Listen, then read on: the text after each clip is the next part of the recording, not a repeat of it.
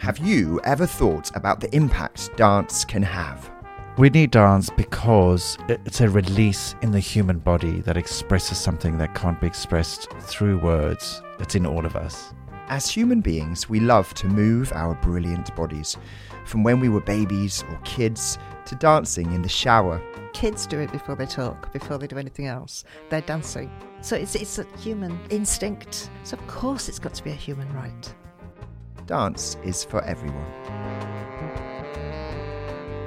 Welcome to Born to Dance, the podcast from Matthew Bourne's New Adventures that explores and questions why dance moves, inspires, and excites us. My name is Paul Smethurst, resident artist for New Adventures and your host. Each week, I will be joined by members of our extended family to talk about their journey through dance and how it has impacted their lives.